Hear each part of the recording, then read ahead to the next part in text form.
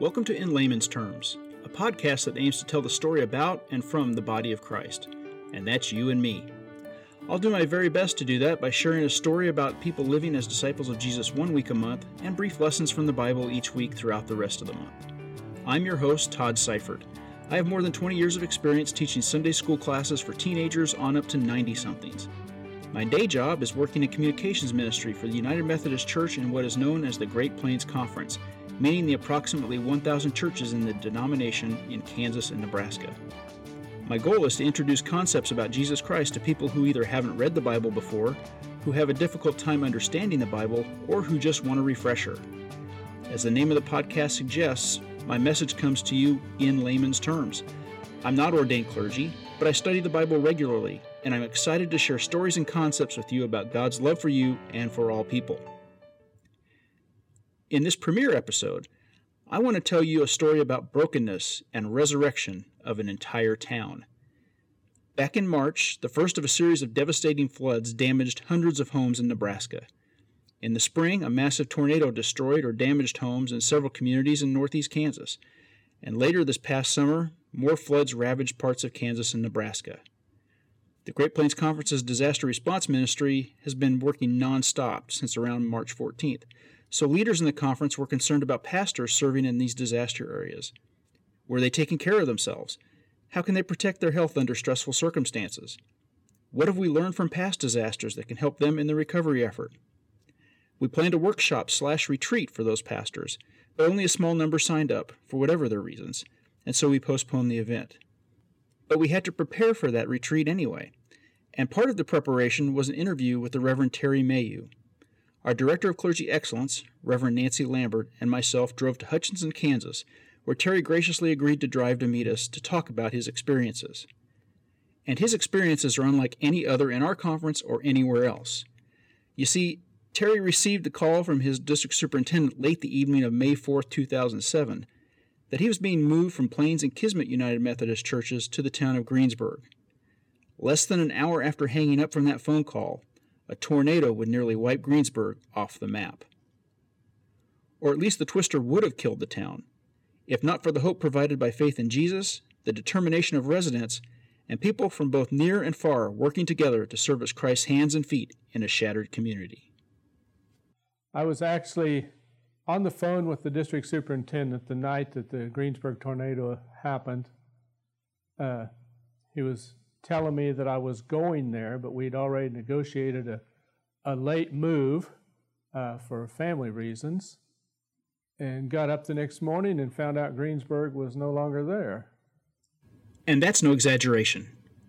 What devastated the town that night was the first tornado to hit the EF5 rating on the then still new enhanced Fujita scale.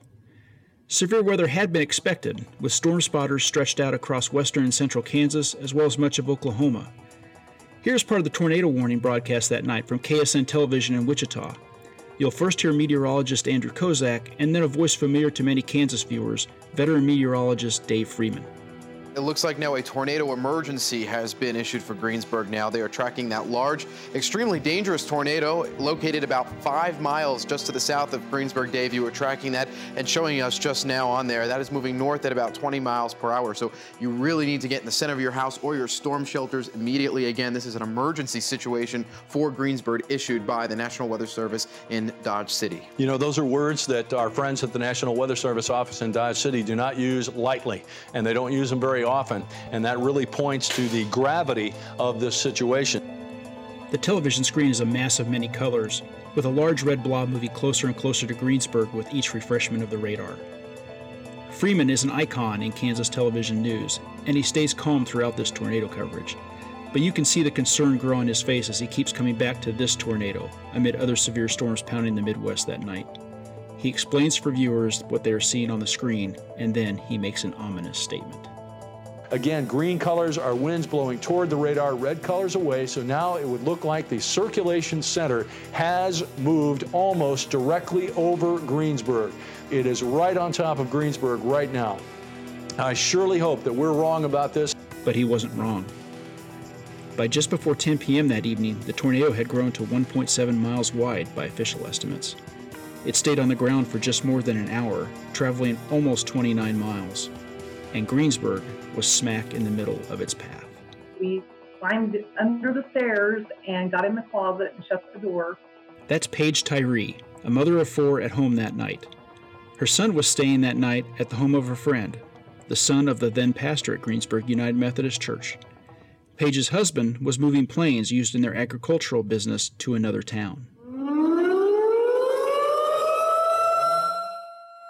And we weren't in there probably a couple of minutes, and the wind picked up. We could hear the hail and the rain, and then glass started breaking.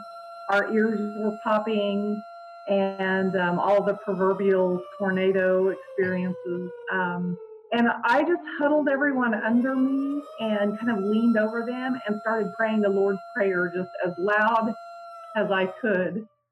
Gosh, I still get choked up to this day.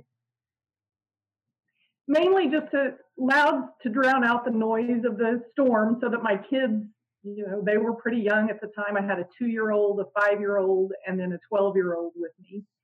And so just prayed really loudly until it passed. Across town, Mitzi Hesser, a public health nurse for Kiowa County, prepared for the storm to hit. When the whistles went off, we went and got a neighbor who we lived next door to us that didn't have a basement, brought them over to our house, and then we rode out the tornado in our basement. We actually had a shelter. The home that we lived in had a shelter there, bomb shelter that was built in the 60s. So we knew we were in, pretty good shape as far as that goes. But the terrible pressure and on your ears and in that room, knowing that it looked like things were moving, you could hear things moving above. We got out, and I'm a public health nurse, so I immediately wanted to try to get to the main location and see what they needed help with. So I spent then that night, which was just basically in our back yard, because we were right just a block away from Highway 54. And so about 45 minutes later, by the time we got our clothes on and shoes on and helped that family and stuff, we came out and got ourselves dug out of the basement. And I got to there to try to find out where they needed me. So they sent me to a place to take care of people that were coming in until we could get them in an ambulance or get them to a shelter. And it was at that, I began to realize that people were coming from all over town. And, oh my gosh, you mean that, the north part of town and the south part of town, and everybody's been hit, and so. Indeed, almost everybody had been hit. Winds had been clocked at 205 miles per hour. In the end, we would find that 961 homes and businesses were destroyed, 216 homes and businesses with major damage, 307 homes and businesses with minor damage.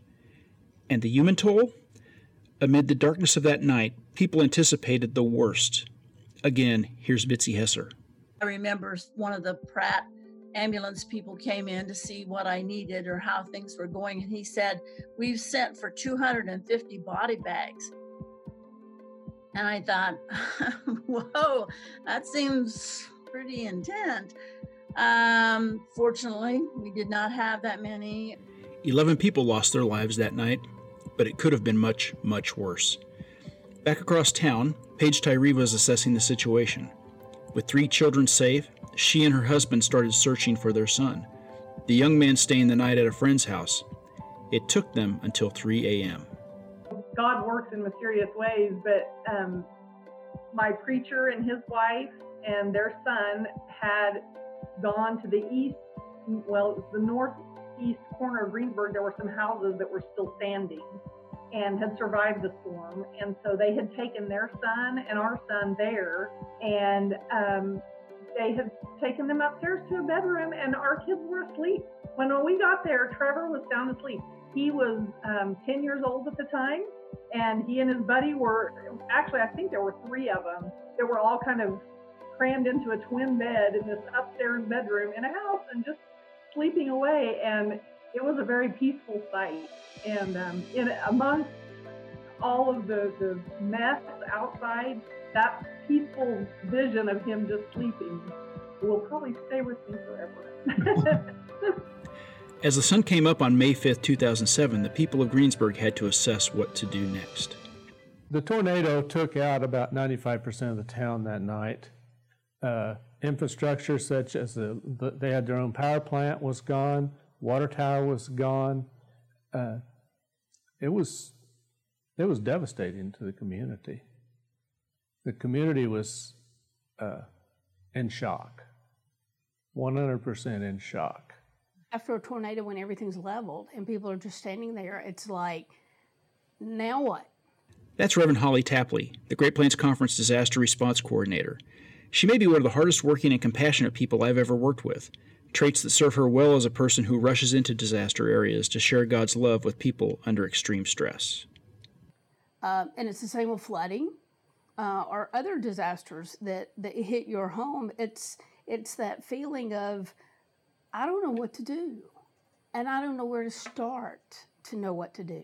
So adrenaline's going, they're in shock, there's fear, and then there's this unbelief that I've just lost everything, and I don't know where my next step's going to be. Reverend Terry Mayhew had to figure out those steps for the people of Greensburg.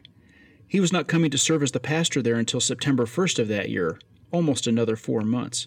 But he started helping with the recovery effort fairly soon after the initial response from religious groups, state agencies, and FEMA.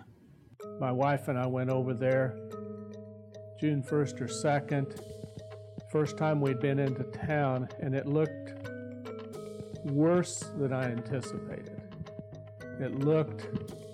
I've never seen a war zone in person, but it looked worse than a war zone, I thought. Just piles and piles and piles of trees and homes and debris. They had pretty much pushed the debris off of the sides of the road, off the highway. The streets were passable, but everything that I remembered about the community was not there. The motel that used to sit there was just in piles. The John Deere dealer still had busted up combines and tractors sitting out there. It was total debris, scattered everywhere, piled up. Mayhew told me he traveled back and forth the 85 miles one way from his then appointment at Plains and Kismet in far western Kansas to Greensburg to help with the cleanup effort. It was a task he was very familiar with because he had volunteered as an early response team member after floods, hail, and, yes, tornadoes. But nothing measured up to what he was about to cope with in Greensburg, Kansas. Besides the manual labor, he had a faith community to get to know, counsel, and start to move forward by facing their collective new reality. Some of that reality was dealing with how people wanted to help in the aftermath of the tornado. Some of the challenges were people want to help. And people think giving you things is helping. But when you don't have any place to put things, it's not helping. Another Catholic woman who was kind of head of their parish and we talked about writing a book, and it was just 3 chapters. Send money, send money, send money. Because people wanted to send us blankets. They wanted to send us, we had probably 6 organs offered to us. We had, all kinds of things that no place to put anything. And people could not fathom. Well, you could put it, no, there is no storage units. They're gone. Meanwhile, these shell-shocked people were trying to rebuild their lives. They sorted through rubble, trying to find anything at all that they could salvage while they started to rebuild. Here's the public health nurse, Mitzi Hesser. When you don't have anything left, and you don't have not only your stuff, but you don't have any community, you don't recognize your neighborhood, you don't recognize the people that are around there to help you, and yet you still wanted to save something that belonged to you. You still wanted something. And I always said, things are not important to me.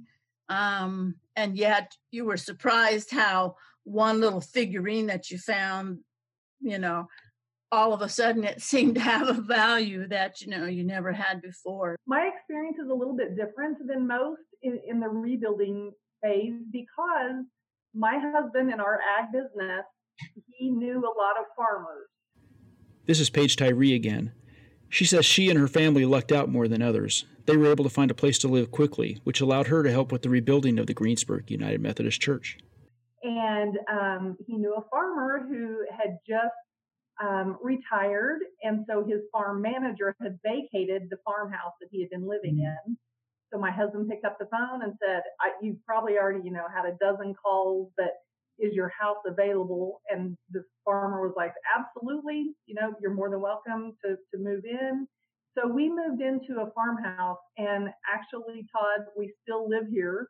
We've been renting this house for 12 years. We started last June building our home finally back in Greensburg.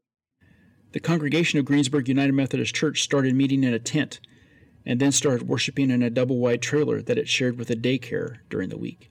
That first year was just trying to find stability, knowing that their people were there. One of the things I noticed when we first started having worship services in this double-wide trailer, when people came to worship that morning, it was, "Oh, I haven't seen you for a week," and there was hugs, and there was they were just glad to see each other. Where are you living at? Because some people didn't know where people were living. I had people living in 5 different communities that I was trying to connect with and meet. And other clergy talked about, they'd go to Walmart, they'd see their people. And I said, I really wish I knew my people when I go to Walmart because I don't know who they are. Mayu eventually got to know the people of Greensburg United Methodist Church and the community. And up to this point, the interview had been in the context of that retreat for pastors serving in disaster areas. But I kind of get caught up in the moment and start asking questions about things that had less to do with self-care and challenges he faced, and more to do with his recollections of that time in his life. I asked what sermons he presented to this new, largely homeless congregation. I think my first one, I introduced myself pretty much and told a little bit about myself, and we had communion, which they hadn't had. But then I did about a 6-week series on Nehemiah and rebuilding the wall and talking about rebuilding our body of Christ and in the church and the community. Nehemiah did it in 40 days, but we're going to take a little bit longer, but we're going to do it. The story from Nehemiah provided hope and a vision of a time of recovery, but the devastation that surrounded the people of Greensburg loomed over everyone and everything for quite some time. There was only 11 or 12 deaths that night, but I did 15 funerals the first year I was there, and I would say they were all tornado related. They were elderly people who were removed from their homes. They couldn't recover from the shock, from the impact, and so it was very devastating. Mayu told me something kind of interesting. He said he was really kind of an outsider for a while, and it makes sense when you think about it. He came in after the storm. He wasn't directly impacted by the tornado, and he had not lost anything or anyone. He quickly learned one way to gain acceptance, while also helping people heal from their grief, and that was simply to get them to talk about what they experienced the night of May 4th, 2007. It's an experience, he explained, that few people can understand. Just say, tell me about that night. That's all you had to say, and if you said it, they would tell you. And that's the best way for them to deal with the grief. I likened this grief. I've dealt with several families who have lost children. Nobody knows what those people are going through because they've never lost a child. Nobody outside of Greensburg knew what those people were going through because they never had a community destroyed like that. people who moved away from Greensburg moved to Kansas City because that's where their kids were at, and their kids said, "You're coming up here." They never could get over it because nobody would listen to their story because they didn't know what to do with it. The people that went through this experience created a real bond. And it's just like anything else. After a while, the bond starts coming apart, but they created a real bond and developed some relationships that hadn't been there. But it didn't make any difference if it was the old guy down the street that you didn't like. You saw him and he was okay, you'd give him a hug. I mean, there was more hugs given in that community after the tornado than there'd ever been. I mean, people just were thankful to find people and see people and live with, be around people. So there was a real bond that came together. My first career was as a journalist, an industry I worked in for 20 years. In 2001, I had the opportunity to interview 12 Pearl Harbor survivors at once. Sitting in a large circle, the men all told me their stories. They all had settled in the town of St. George, Utah, when I interviewed them for a story I was doing on the 60th anniversary of the attack that drew the United States into World War II. One of the things they told me was how close they had become despite not knowing each other very well prior to moving to extreme southwestern Utah for retirement. The reason was their shared experience of the attack on December 7, 1941. I've since read about studies that talked about how stress of a disaster forges tighter relationships. You can still find one online at scientificamerican.com, published in 2012. That seems to be the case with the people of Greensburg. As they started to rebuild, they kept on worshiping in that double-wide trailer shared with the daycare. Here's Paige Tyree again. When we were in the double-wide, it was a shared space with the daycare. And so Pastor Terry and Mary had opened their parsonage doors, the house that they were living in at the time. And so all of the church business took place at their house. We had the telephone number, even the church telephone number had been connected at their house, and copy machines and printers that we no longer had been purchased and placed at their house. So the only thing that we really did in that double wide was just our worship together on Sunday morning. Mm-hmm. All of the meetings took place at the parsonage. Terry and Mary's house really just had a revolving door because there were people in there, in and out, in and out, in and out, all of the time. I asked Mayu what he had learned throughout the experience. We know we didn't do it right completely, but at the time we felt like we were doing what God wanted us to do. And one of the things that maybe people don't think about is, how do you rebuild after something like that? The conference had good resource in conducting a capital stewardship campaign because we were like, what do? We got insurance money to do this first part. They wanted a sanctuary. And I found out about the resources with the foundation and doing that. And the community, the church came together. All of them building houses, all of them trying to restore their businesses. We did a capital stewardship campaign, and we did everything in that church and a parsonage debt-free. 100% paid for up front. And that's where I saw God working as well in that community, in that church. It meant so much to them to have that back. One of the big milestones of renewal was the church moving into what eventually would be the fellowship hall, offices, and classroom spaces. But that space also served as the sanctuary when it opened 17 months after the tornado leveled the church. We moved into the fellowship hall, classrooms, offices of our new building in October of 2008. That was just about a year after we broke ground. We did that shortly after I moved there in September, and we moved into the building and worshiped in it the first time in October 2008. That was really a turning point for people to have that We started having our Wednesday night programs. We started having Vacation Bible School and bringing things together in that way. One of the things that Terry said from the get-go is that this church will be built back to be used by the community, not just our congregation, but for the community. That's Mitzi Hesser again, the public health nurse, who also was the organist at Greensburg United Methodist Church. She said the opening of the fellowship hall was important, not just for the church, but for the public health workers and many other groups who are trying to get Greensburg back on its feet. We used it for every meeting that came along practically because we knew Methodist Church would let us come up there and they wouldn't charge us anything. And I don't know how many meetings we had in the church after that, and the thousands of volunteers that we housed. And the senior center even had their meal site there for, some time. And so with Terry's vision of that it was going to be built back for our community, gave our church maybe just a little different sense than some of the other churches. Mayu said the church used 2 Corinthians chapter 4, verses 8 and 9 as a sort of theme throughout the rebuilding process.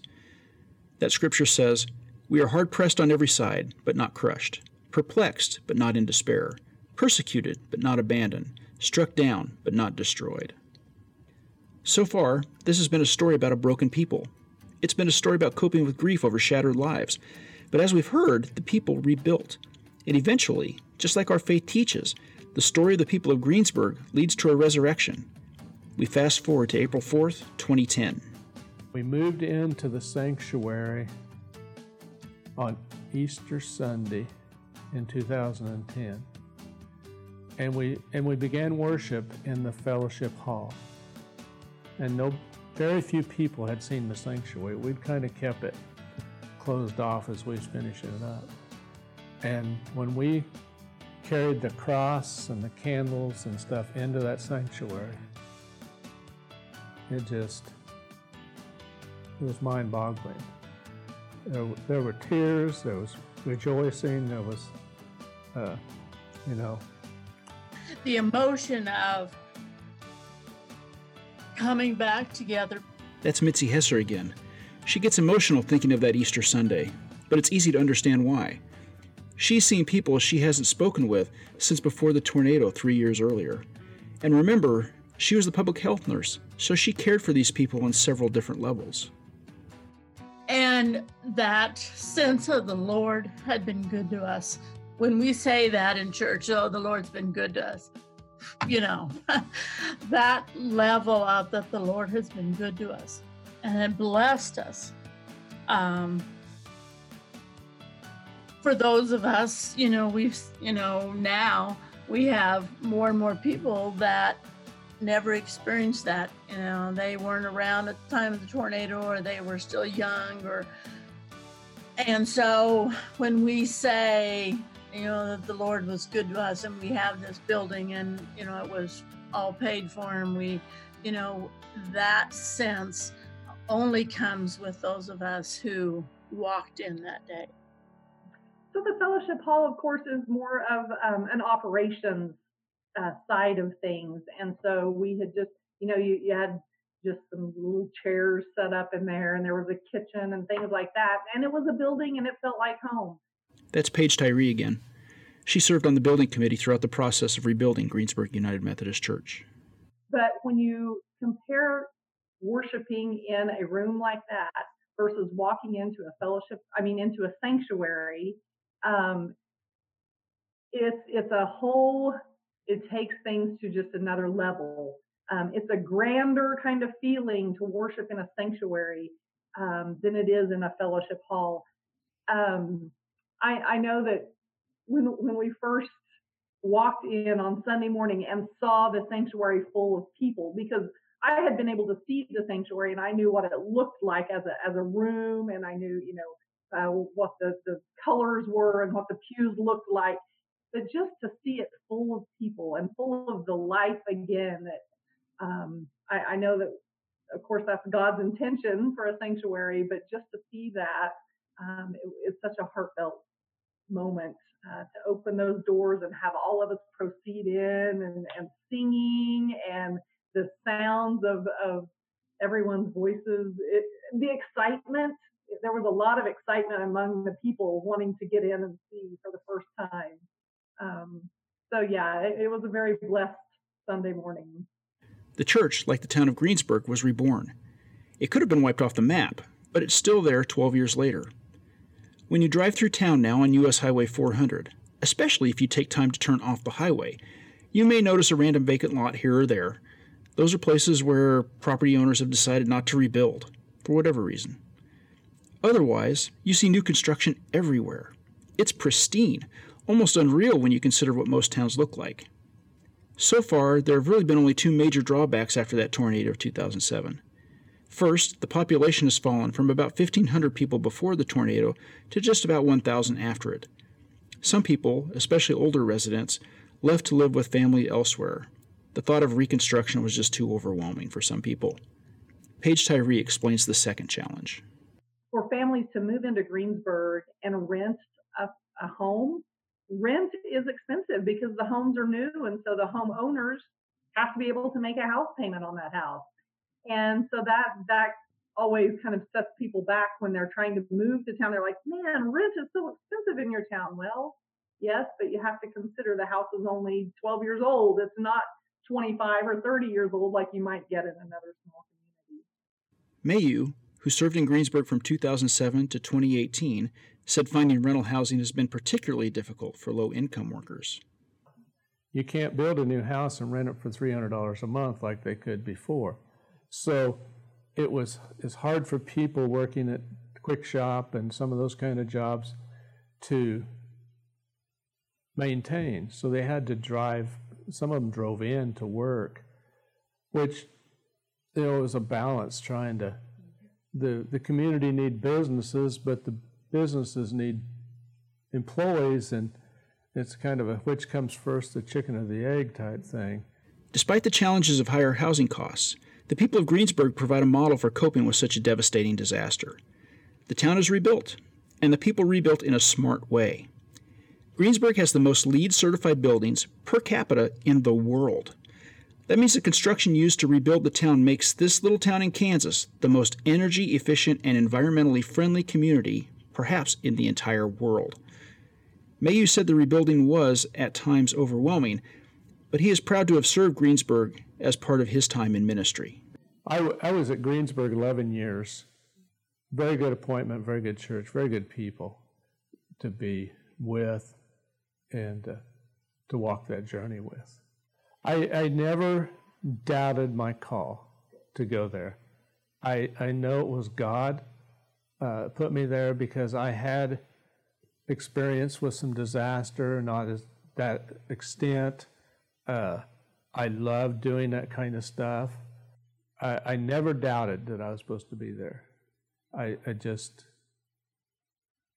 was glad to be there. Some people would say, "You went there?" And I said, "Yeah," and I loved every minute of it.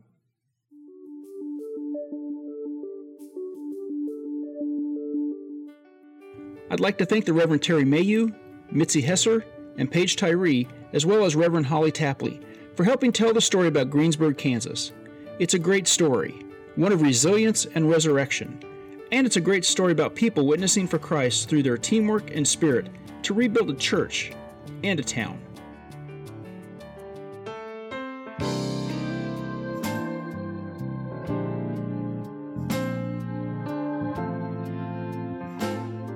Music for this podcast was provided via a license with FirstCom Music. In layman's terms is a podcast sponsored by the Great Plains Conference of the United Methodist Church and by me, your host, Todd Seifert. If you liked what you heard in this episode, please go rate us on Apple Podcasts or wherever you're listening. It helps other people find us. You can find archived podcasts on my website, toddseifert.com, or on the Great Plains Conference website at www.greatplainsumc.org.